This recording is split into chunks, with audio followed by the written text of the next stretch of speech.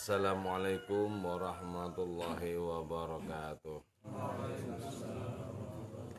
Bismillahirrahmanirrahim. Hamdan wa thana'an laka ya Allah, salatan wa salaman laka ya Habiballah, wa ala alika wa ashabika ya khaira halqillah laka ya Rasulullah, wa li jami' man itaba'adinaka ya Habiballah.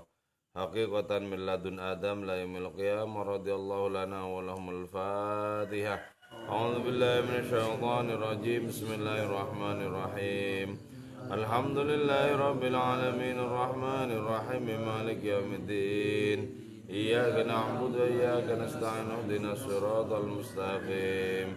Siratal ladzina an'amta 'alaihim ghairil maghdubi 'alaihim waladdallin. Amin.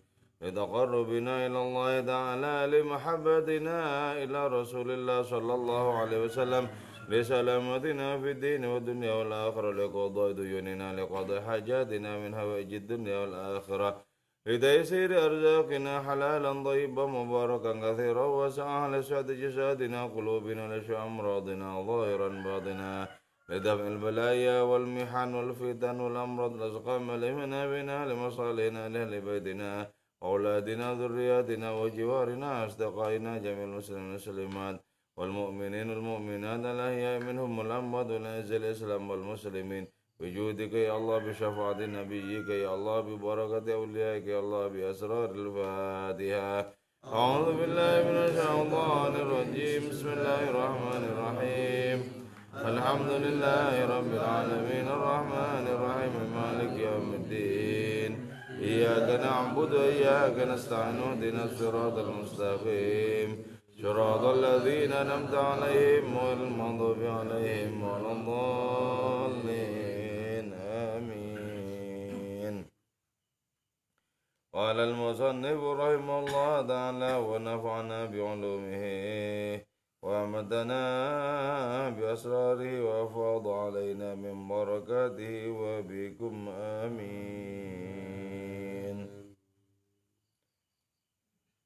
Fahunaka maka ialah di sana jabalun adapun gunung yaj'alu yang menjadikan itu gunung as-sauta kepada suara dhi'faini kepada dua pantulan. Wahunaka di sana jabalun adapun gunung yaj'alu yang menjadikan itu gunung as-sauta kepada suara mi'ata dha'fin 100 kali lipat. Wa yatafajaru dan memancarkan air al-jabul apa gunung min dzalika as-sauti dari suara itu wal maqal dan ungkapan itu bimi'atil alafi dengan ratusan ribu min uyunil ma'i az-zalal dari mata air az-zalal yang deras mengalir. Hati yang bersih itu bisa menjadi tempat bagi adanya suara kebenaran. Ketika kita menyampaikan kebenaran itu dari dalam hati yang bersih, yang sudah menampung adanya kebenaran itu. Maka karena itu kita perlu membersihkan hati dari hasrat kepada dosa-dosa dan dari syahwat kepada selain Allah Ta'ala. Semakin bersih hati kita, berarti kita semakin istiqdad. Berarti kita semakin mempersiapkan diri untuk menampung sebanyak mungkin adanya kebenaran-kebenaran. Di sini diungkapkan, di sana itu ada sebuah gunung yang menjadikan suara itu berlipat. Suara apa? Suara kebenaran. Gunung itu apa? Gunung itu simbol dari hati. Jadi gunung itu ya, yang kalau kita datang ke kakinya dan kita berteriak, itu bisa memantulkan suara kita yang berteriak. Nah, sama juga hati yang diibaratkan sebagai gunung itu bisa memantulkan kebenaran Allah, memantulkan adanya inspirasi, adanya kebenaran yang datang dari Allah Ta'ala, memantul. Hidup yang mulia adalah hidup yang memantulkan kebenaran Allah. Jadi kalau di dalam hidup ini, apa yang kita sampaikan adalah kebenaran, tindakan yang kita lakukan adalah kebenaran, berarti itu memantulkan kemahabenaran Allah Subhanahu wa Ta'ala.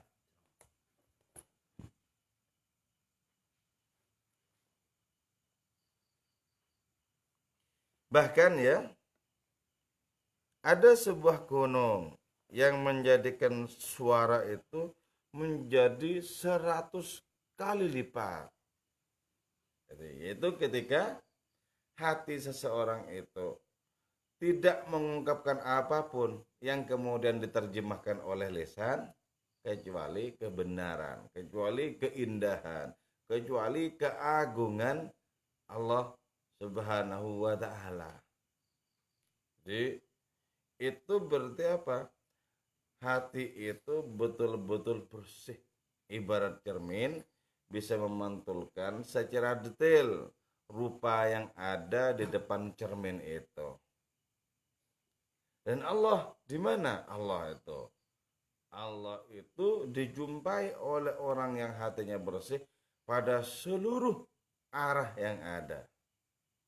Fa'aina ma tuwallu fathamma wajhullah. Kemanapun kau hadapkan dirimu, di sana wajah Allah.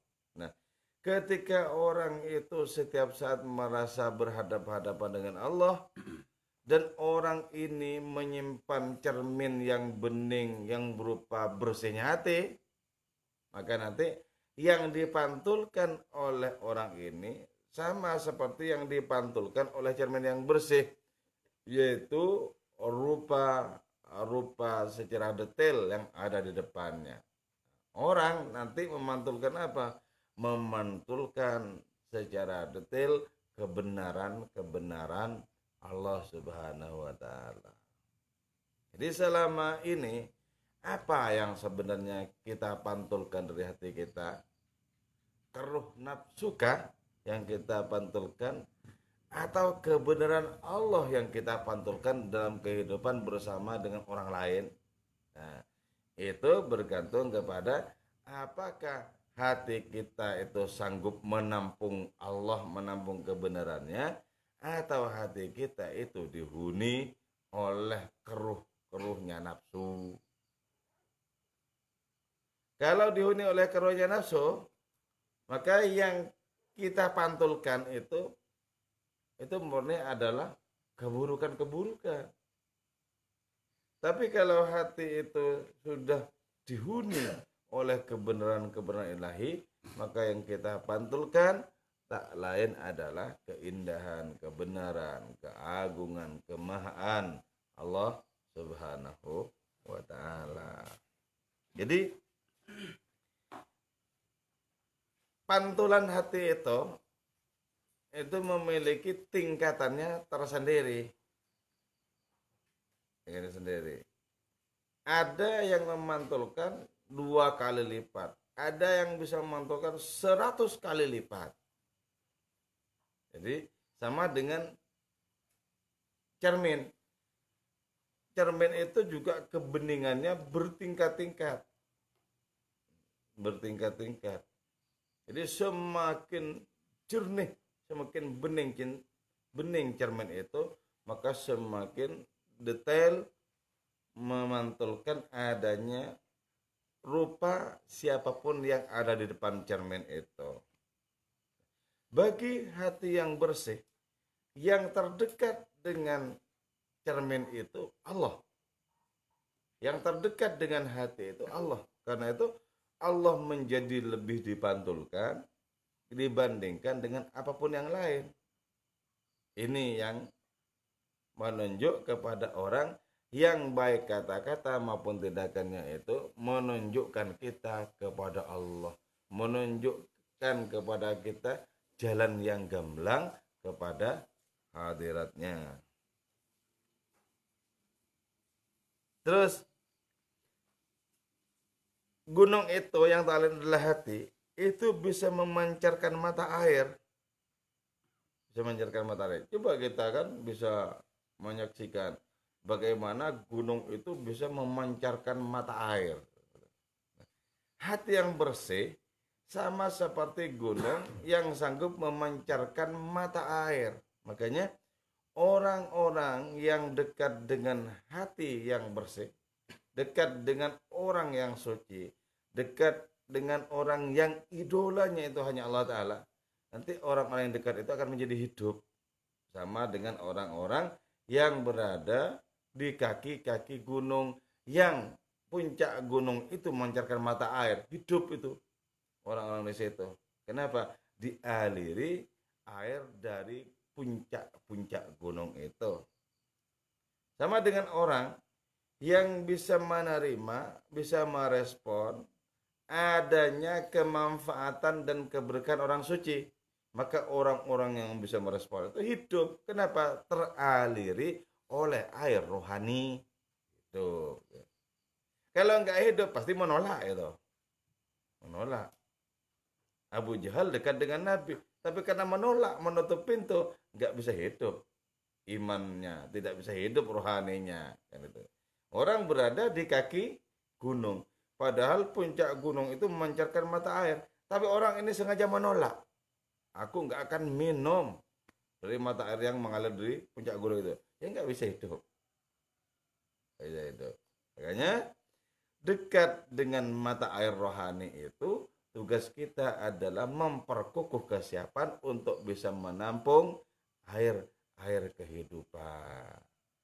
Yang disebut dengan ma'ul hayat, air dari kehidupan. Orang yang menenggak air kehidupan itu, maka akan menjadi hidup terus. Coba, orang yang sudah menenggak air rohani dari sang nabi, dari para wali, hidup terus dalam kemuliaan sampai di hari keabadian. Yang wafat, yang mati, jasadnya itu kemuliaannya nggak mati, rohaninya nggak mati. Jadi kalau kita meminum air mineral ini bisa menghilangkan dahaga untuk beberapa waktu, tapi kalau orang menelan air kehidupan, maka akan bisa mengarungi keabadian. Hilang dahaganya sepanjang masa. Karena itu dilukiskan ya, orang yang kelak meminum dari telaga Kanjeng Rasul, Al-Kautsar, maka selamanya orang itu tidak akan pernah mengalami haus. Selamanya. Nah, itu sesungguhnya kan merupakan apa? Realisasi dari orang yang sudah menerima adanya air deras mata air Kanjeng Rasul itu. Selamanya. Nah, dan peluang untuk itu sudah terbuka sejak sekarang kehidupan di dunia ini. Tenggaklah air kehidupan, maka rohani kita akan menjadi segar bugar. Segar bugar. Semakin banyak kita konsumsi kenikmatan dan kelezatan rohani, makin segar bugar pula rohani kita. Sehingga Allah menganugerahkan kepada kita adanya keabadian yang bisa kita bawa sampai kelak ketika kita berhadap-hadapan dengan Allah Subhanahu wa taala. Wujuhu yawma idzin nadhiratun ila rabbiha nadhirah. Wajah-wajah di hari itu berseri-seri. Kenapa berseri-seri? Ada air kehidupan di dalamnya. Karena ada air kehidupan di dalamnya, dan air itu, air rohani itu datangnya dari Allah Ta'ala, maka kesempatan untuk menatap wajah Allah Ta'ala menjadi terbuka sangat luas, sangat lebar. Sebab dari mana munculnya hasrat kepada Allah kalau tidak dari adanya cinta dan rindu kepadanya? Dari mana datangnya cinta dan rindu kepada Allah kalau tidak dari mata air ilahi itu sendiri? Ini disebutkan ada gunung memancarkan mata air.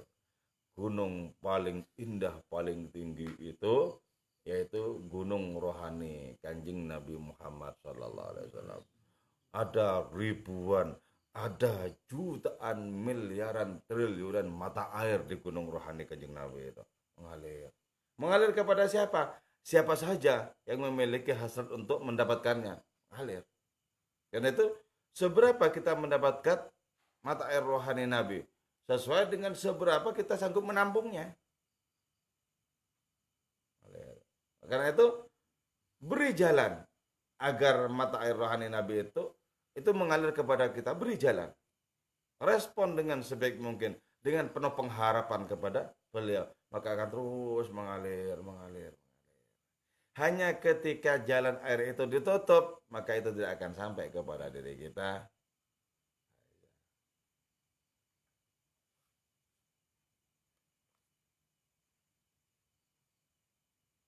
Jadi sampai ada apa? Ada ratusan ribu mata air yang sangat deras. Jangan katakan sekarang sulit untuk mendapatkan kebenaran. Jangan katakan begitu. Sulitnya mendapatkan kebenaran itu karena tertutupnya hati. Kalau hati terbuka, lu semua yang ada ini kebenaran. Semua yang ada ini kebenaran. Malam berganti siang, siang berganti malam itu kebenaran. Perjalanan dan proses tanggal. Dari tanggal 1, tanggal 2 terus bulan membesar kemudian mengecil lagi, itu kebenaran. Bahwa matahari terbit di timur tenggelam di barat, itu kebenaran. Dan semuanya itu bisa menjadi guru rohani bagi kita kalau kita memiliki kesiapan yang bagus untuk itu. Kalau tidak, maka kebenaran itu lewat tanpa direspon sebagaimana semestinya. Wa indama yufidu dzalikal lutf minal jabal. Wa innama yufidu, dan manakala mengalir dzalikal lutf, apa kelembutan itu, minal jabal, dari gunung. Fa innal miyah, maka sesungguhnya itu air, fil uyuni, pada adanya mata air itu, taswiru, jadi itu miyah daman, ialah darah. Ya.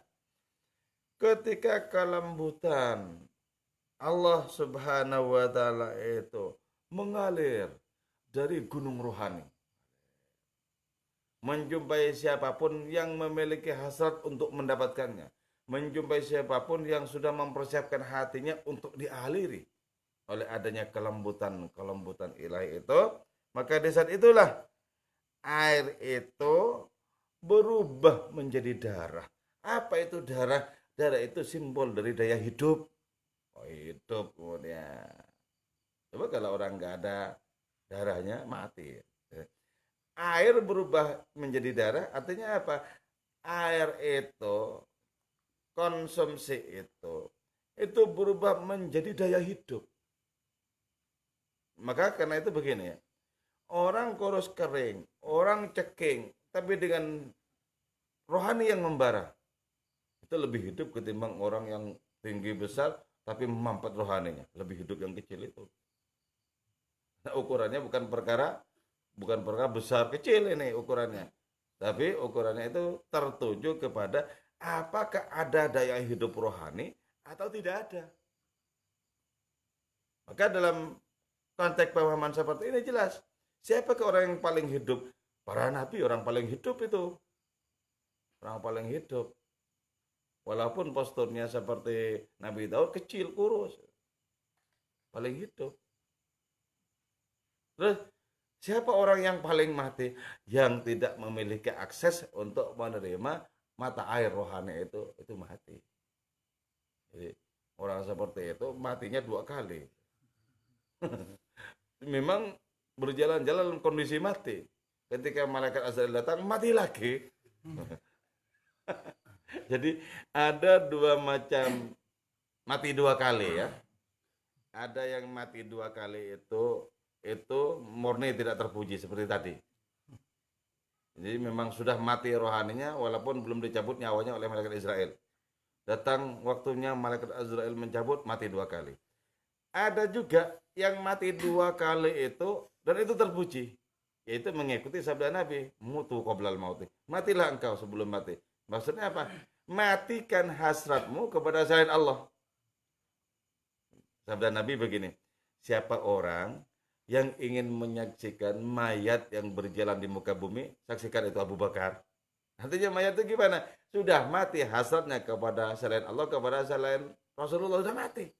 Kan sama juga mayat. Tapi yang ini kan mati yang terpuji itu. Jadi hidup hatinya untuk Allah dan Rasulnya, mati bagi yang lain. Itu. Sementara kalau yang pertama yang tidak terpuji itu, hidup hasratnya kepada yang lain, mampet kepada Allah Ta'ala Rasulnya. Jadi sama-sama mati, tapi dua mati ini berbeda dan jarak di antara keduanya sangat jauh. Jadi jangan jadi mati yang pertama itu tadi, matinya dua kali itu. Terus kalau yang mengikuti sabda Nabi ini, ya, terus ketika orang ini sampai di ajal, datang malaikat azal, justru menjadi lebih hidup. Itulah sebabnya kenapa para sufi, para wali itu banyak yang merindukan kematian. Kenapa? Lewat pintu kematian jasad itu akan menjadi semakin besar peluangnya untuk ketemu kekasih Allah, bahkan untuk bisa berjumpa dengan Allah Ta'ala. Karena itu mereka itu nggak gentar sama sekali dengan kematian, nggak gentar, malah dipanggil, ayo ke sini, aku sudah lama kangen. Bandingkan dengan orang yang jauh dari Allah Ta'ala, betapa takutnya terhadap taring-taring kematian itu. Takut sekali. Sakit dikit sudah takut sekali. Ada bayang-bayang kematian. Padahal kematian sesungguhnya tidak ada hubungannya dengan sakit. Tidak ada hubungannya dengan sakit. Cuma dulu ya, ketika malaikat Israel diperintahkan untuk menjemput nyawa, kata malaikat Israel itu, tolong dikasih sakit dulu. Kalau tidak sakit terus saya cabut, saya dimusuhi manusia. Jadi dikasih sakit dulu biar kelihatannya itu ada hubungan antara sakit dengan mati itu loh. Oh wajar, udah lama sakit. Padahal nggak ada hubungannya itu. Itu permintaannya malaikat Azrail. Biar agak pantas dikasih sakit dulu, nanti saya cabut. Nggak ada hubungannya. Makanya orang kemudian kalau sakit yang kira-kira jauh dari nyawa kan nggak takut itu. Karena bisul, utunan nggak takut jauh dari nyawa. Tapi ketika kena jantung, wah ini dekat ini. Sama saja itu, nggak ada hubungannya juga sebenarnya. Cuman manusia kemudian menyusun logikanya sendiri. Padahal Allah Ta'ala itu tidak bergantung kepada sakit untuk menarik nyawa seseorang. Jadi sesuatu yang kelihatannya pantas dan sangat logis, ternyata tidak ada hubungannya. Tidak ada hubungan. Karena itu, maka adanya bayang-bayang kematian itu kita tanamkan dalam diri. Agar apa? Agar kita itu tidak sembrono dalam melakukan tindakan apapun. Akthiru zikra hadimil ladzat. Perbanyaklah kalian untuk mengingat penghancur kenikmatan. Apa itu kematian? Kematian. Tapi biasanya kalau sehat begini nih nggak ingat juga kalau sehat-sehat. Saya sekali ingat ketika ada siaran ada orang meninggal, sampun kebunuh doang sul. Oh iya ya, ternyata saya masih hidup, ya masih mati juga nih kawan-kawan. Kalau enggak ya enggak ingat juga. Padahal itu diwanti-wanti oleh Nabi, karena itu selama 30 tahun ya. Setiap kali Rabi Adawiyah itu sholat, dia merasakan itu sholatnya yang terakhir. Artinya apa? Setelah itu aku boleh mati, bisa mati kapan saja, kata Rabi itu. Setiap mau sholat ingat mati. Nah kalau orang sholat itu ingat mati dan kematian sangat dekat, pasti sholatnya itu paling bermutu loh. Allahu Akbar, mau dicabut ya. Jangan sampai noleh kemana-mana hati ini. 30 tahun itu dialami oleh Rabi Adawiyah itu. Kita ngelayat saja belum tentu ingat kematian kok. Di pinggir kuburan nyengir aja. Gojekan nyengir di pinggir kuburan, belum tentu ingat mati loh. Ingat mati itu sebuah karunia sebenarnya. Itu akan menjadikan hati jadi lebih bersih.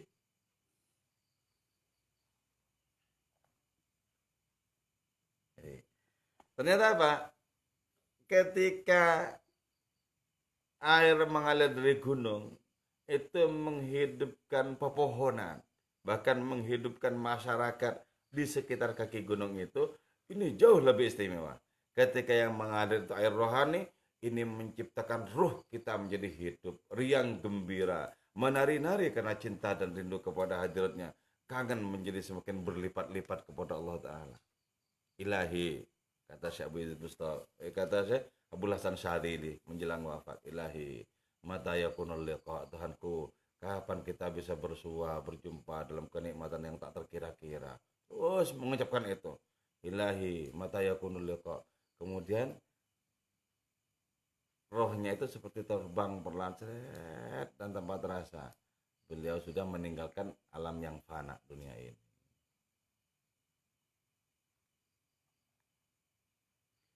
Wa min dzalikal malikil mubarakil qadim sara tursina bi ajmahi yaqutan. Wa min dzalikal malik, dan dari adanya maharaja itu al-mubarak yang diberkati, al-qadim yang qadim sara jadi tursina, apa gunung Tursina itu, bi ajmahi dengan keseluruhannya itu gunung Tursina yakutan ialah permata. Nah, ini ya. Gunung Tursina itu atau gunung apapun kan kita persepsikan sebagai makhluk yang mati itu sebenarnya kan. Tapi demi adanya perjumpaan yang dijanjikan oleh Allah Ta'ala kepada Nabi Musa, maka Allah bertajalli di Gunung Sinai itu, menampakkan kemahaannya Gunung Sinai, dan Nabi Musa datang ke sana. Sinai pun kemudian berubah menjadi sepenuhnya permata. Nah, kalau Gunung Sinai yang kita persepsi sebagai makhluk yang mati itu kemudian berubah menjadi sepenuhnya sebagai makna, sebagai permata, maka hati kita yang jelas-jelas hidup seperti ini kemudian mendapatkan tajalli sehingga bergema dengan kebenaran Allah Ta'ala, ini jauh lebih tinggi dibandingkan dengan permata. Jadi tempat-tempat saja ketika mendapatkan tajalli Allah Ta'ala menjadi tempat yang dimuliakan. Mekah, Madinah dimuliakan, tempat yang dimuliakan tuh. Berbagai macam tempat-tempat yang lain yang dimuliakan, masjid-masjid dan lain semacamnya. Dimuliakan. Itu karena mendapatkan tajalli Allah. Dan tajalli Allah itu bervariasi. Bervariasi tingkatannya. Karena itu kemudian ada satu tempat lebih mulia ketimbang tempat lain. Nabi kita bersabda, 1 rakaat di Masjidil Haram itu lebih baik ketimbang 100.000 rakaat di masjid yang lain. Itu artinya apa? Tajalli Allah itu bertingkat-tingkat. Bertingkat-tingkat. Tempat saja ya, di mana kita persepsikan sebagai makhluk yang tak berakal bisa menjadi memiliki berlipat-lipat kemuliaan. Apalagi hati. Hati dari para kasih Allah Ta'ala itu memiliki getaran luar biasa, menyuarakan dan menggemakan kebenaran Allah Subhanahu wa Ta'ala. Ketika di situ ada tajalli, ada kehadiran, ada pengejawantahan Allah Subhanahu wa Ta'ala. Jadi karena itu tugas kita mempersiapkan diri untuk dialiri oleh adanya mata air rohani itu. Kita begitu. Untuk mendapatkan tajalli sebagaimana juga Gunung Sinai itu. Ketika menyaksikan api, aneh sekali. Ketika menyaksikan api di ranting-ranting pohon di lereng Sinai itu, Nabi Musa, ternyata api itu ya ada di daun-daun yang hijau itu loh. Dan daunnya itu tidak terbakar. Tidak terbakar. Tetap daun-daun itu hijau. Berarti apa? Itu api rohani yang menghidupkan. Beda dengan api yang ketika kita bakar sampah itu terbakar beneran kalau itu. Itu simbol dari api nafsu. Nah, itu enggak. Nah, karena itu sepanas apapun hati, semembara apapun hati karena cinta, tidak akan menjadikan orang itu mati terbakar karena panasnya api cinta itu. Padahal kalau orang lagi jatuh cinta, dia tidak bisa tertidur. Dipejamkan matanya tetap juga tidak bisa tertidur. Kenapa? Hatinya membara karena cinta. Nah, tapi tidak membuat orang ini kemudian lemah, lemes. Tidak. Itulah sebabnya ya, orang yang dirundung penyakit cinta selamanya tidak ingin sembuh dari penyakit itu. Itu baru kepada makhluk bisa begitu. Nam saratahifuman ahwa fa'arraqani. Apalagi membara hati itu karena cinta kepada Allah Ta'ala. Makin tidak pengen sembuh. Ya Allah, tambahkan kobaran api ini. Kalau dalam posisinya Maulana Rumi yang lain, Saki, bawakan anggur itu kemari. Anggur yang tidak haram di mazhab kami. Kenapa itu? Itu anggur rohani. Jadi kalau mau mabuk, mabuklah dengan anggur rohani. Dengan cara paling bermutu. Jangan mabuk oplosan. Oh, teman-teman mate. Mabuknya murahan itu namanya. Murahan. Seorang yang fokus kepada Allah, mabuknya itu bermutu. Mabuknya bermutu. Enggak usah membutuhkan anggur murahan itu, oplosan itu. Enggak membutuhkan koplo dan enggak butuh itu. Cukup rasakan kemahaannya. Jatuh hati kita kepada Allah Ta'ala. Diam-diam kita merasakan mabuk. Dan mabuk dengan cara seperti itu akan menjadikan kecerdasan kita berlipat-lipat. Kalau orang mabuk oplosan, bodoh kemudian orang itu. Tapi kalau mabuk Allah Ta'ala makin cerdas. Itulah sebabnya kenapa Nabi itu adalah paling cerdasnya orang. Enggak ada orang yang menyaingi kecerdasan Nabi. Enggak ada. Kecerdasan manapun di dunia tidak ada yang bisa menyaingi kecerdasan Nabi. Beliau adalah aqalun nas, paling cerdasnya manusia. Kenapa? Karena merasakan anggur rohani dan menjadikan akalnya berlipat-lipat dibandingkan dengan akal malaikat sekalipun.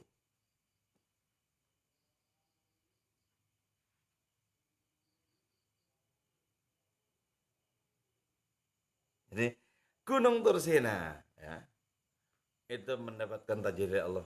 Semuanya kemudian berubah menjadi permata. Permata itu bagaimana? Menjadi tempat yang sepenuhnya dimuliakan. Datang kepada tempat yang dimuliakan, kita akan bisa membedakan getaran.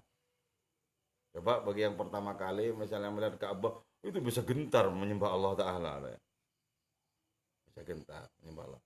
Tapi kalau setelah itu tidak diberi akses sebagaimana semestinya, dan ketika sudah berubah menjadi pengulangan-pengulangan seperti biasa.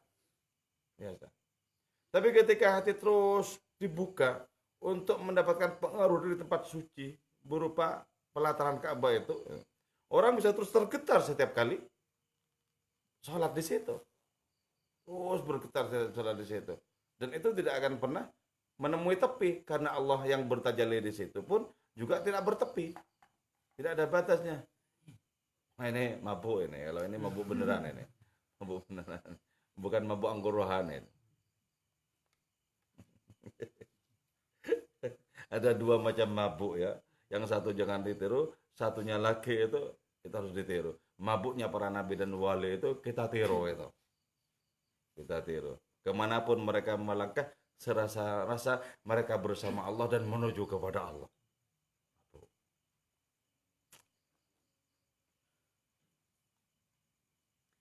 Waqabilat dan menerima ajzaul jabal, apa bagian-bagian gunung itu, arwah kepada arwal aqli, arwal aqlan akal. Jadi gunung itu benda yang tidak hidup itu, makhluk tak berakal itu karena mendapatkan tajalli Allah Ta'ala, itu kemudian punya roh dan punya akal. Coba ya, Kanjeng Rasul itu pernah bersabda tentang Gunung Uhud ya, yang di Madinah itu. Beliau menyatakan, Uhud ini mencintai kami dan kami mencintai Uhud katanya. Oh, kan berarti hidup itu. Hidup. Makanya ketika terjadi gempa dan Nabi sedang berada di Uhud itu, terjadi gempa. Diem, kata Nabi itu kan. Di atas semua itu ada dua orang soleh. Ada Abu Bakar, ada Umar. Diem terusan. Akhirnya hidup itu. Hidup. Nah, makhluk yang disebut tak berakal itu bisa hidup, bisa menerima ruh dan akal. Nah, kita ini hidup. Mestinya kita ini jauh lebih hidup dibandingkan dengan gunung itu. Kita mesti jauh lebih dahsyat menerima tajalli Allah Ta'ala dibandingkan dengan Tursina itu mestinya. Nah, ini yang seringkali dipesankan oleh Imam Malik ketika berbicara tentang adanya cagak yang menangis karena rindu Nabi setelah ditinggalkan oleh beliau. Itu cagak yang tak berakal saja tahu apa artinya rindu dan takzim kepada Nabi. Kita ini umatnya, kita ini berakal. Bagaimana kok tidak ada berat cinta dalam hati kita kepada beliau?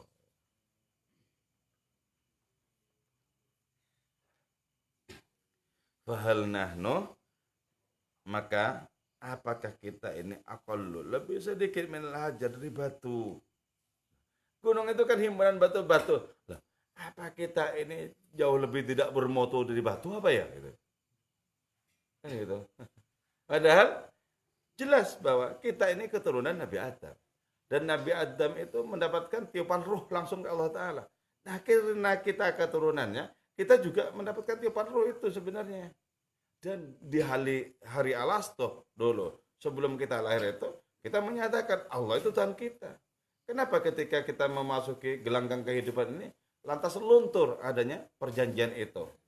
Kok seperti tidak ingat lagi kita pernah menyatakan bahwa Allah itu Tuhan kami? Kok tidak ada lagi? Itu kenapa? Tertimbun oleh kabut-kabut nafsu dan kebodohan. Tertimbun oleh berbagai macam sampah-sampah hasrat kepada selain Allah Ta'ala. Tertimbun. Sehingga merasa tidak pernah memiliki hubungan apapun dengan Allah Ta'ala. Padahal sudah jelas itu dulu. Sudah jelas. Alastu bi rabbikum qalu bala syahidna. Apakah kita ini jauh lebih tidak bermutu dibandingkan dengan batu itu pada akhirnya?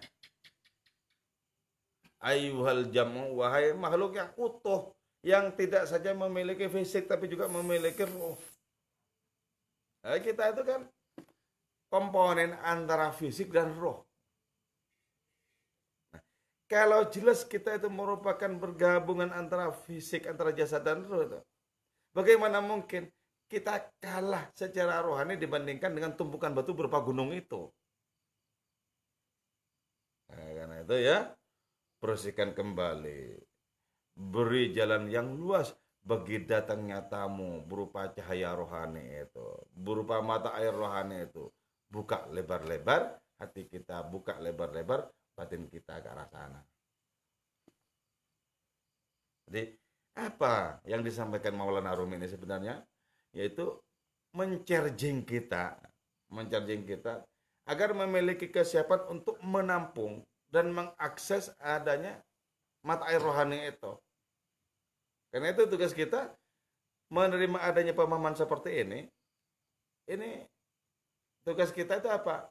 Menerima dengan sebaik mungkin, merespon dengan sebaik mungkin. Itu tugas kita. Oh, ibaratnya itu ya, kita ini kan kendaraan-kendaraan yang rusak itu, yang suwek dan lain semacamnya itu loh, diperbaiki sama bengkel yang memang ahli. Malah menolak kita. Enggak lah, aku pengen suwek saja. Wih, terserah lah. Mestinya apa? Terima baik-baik. Ya wes, yuk, mau diperbaiki gimana? Ikuti. Nanti kalau sudah diperbaiki, banyak manfaatnya itu dipakai oleh orang-orang, banyak gunanya, banyak berkahnya kemudian itu loh. Jadi itu kita diperbaiki oleh Allah Ta'ala lewat perantara Maulana Rumi itu, ikuti. Nanti ketika kita ikuti, maka kita akan menjadi kemanfaatan, menjadi keberkahan dalam kehidupan ini. Ya, moga-moga dengan kajian ini, umur kita makin bertambah, kita makin memiliki kesiapan untuk menampung kebenaran-kebenaran Allah Subhanahu wa Ta'ala. Moga-moga hati kita ini menjadi cermin yang bening dan bersih, sehingga bisa memantulkan adanya tindakan, akhlak dan perbuatan Allah Subhanahu wa Ta'ala. Moga-moga dalam diri kita datang adanya perilaku-perilaku kenabian yang memang sangat indah dan kita inginkan. Wal afu minkum. Wassalamualaikum warahmatullahi wabarakatuh.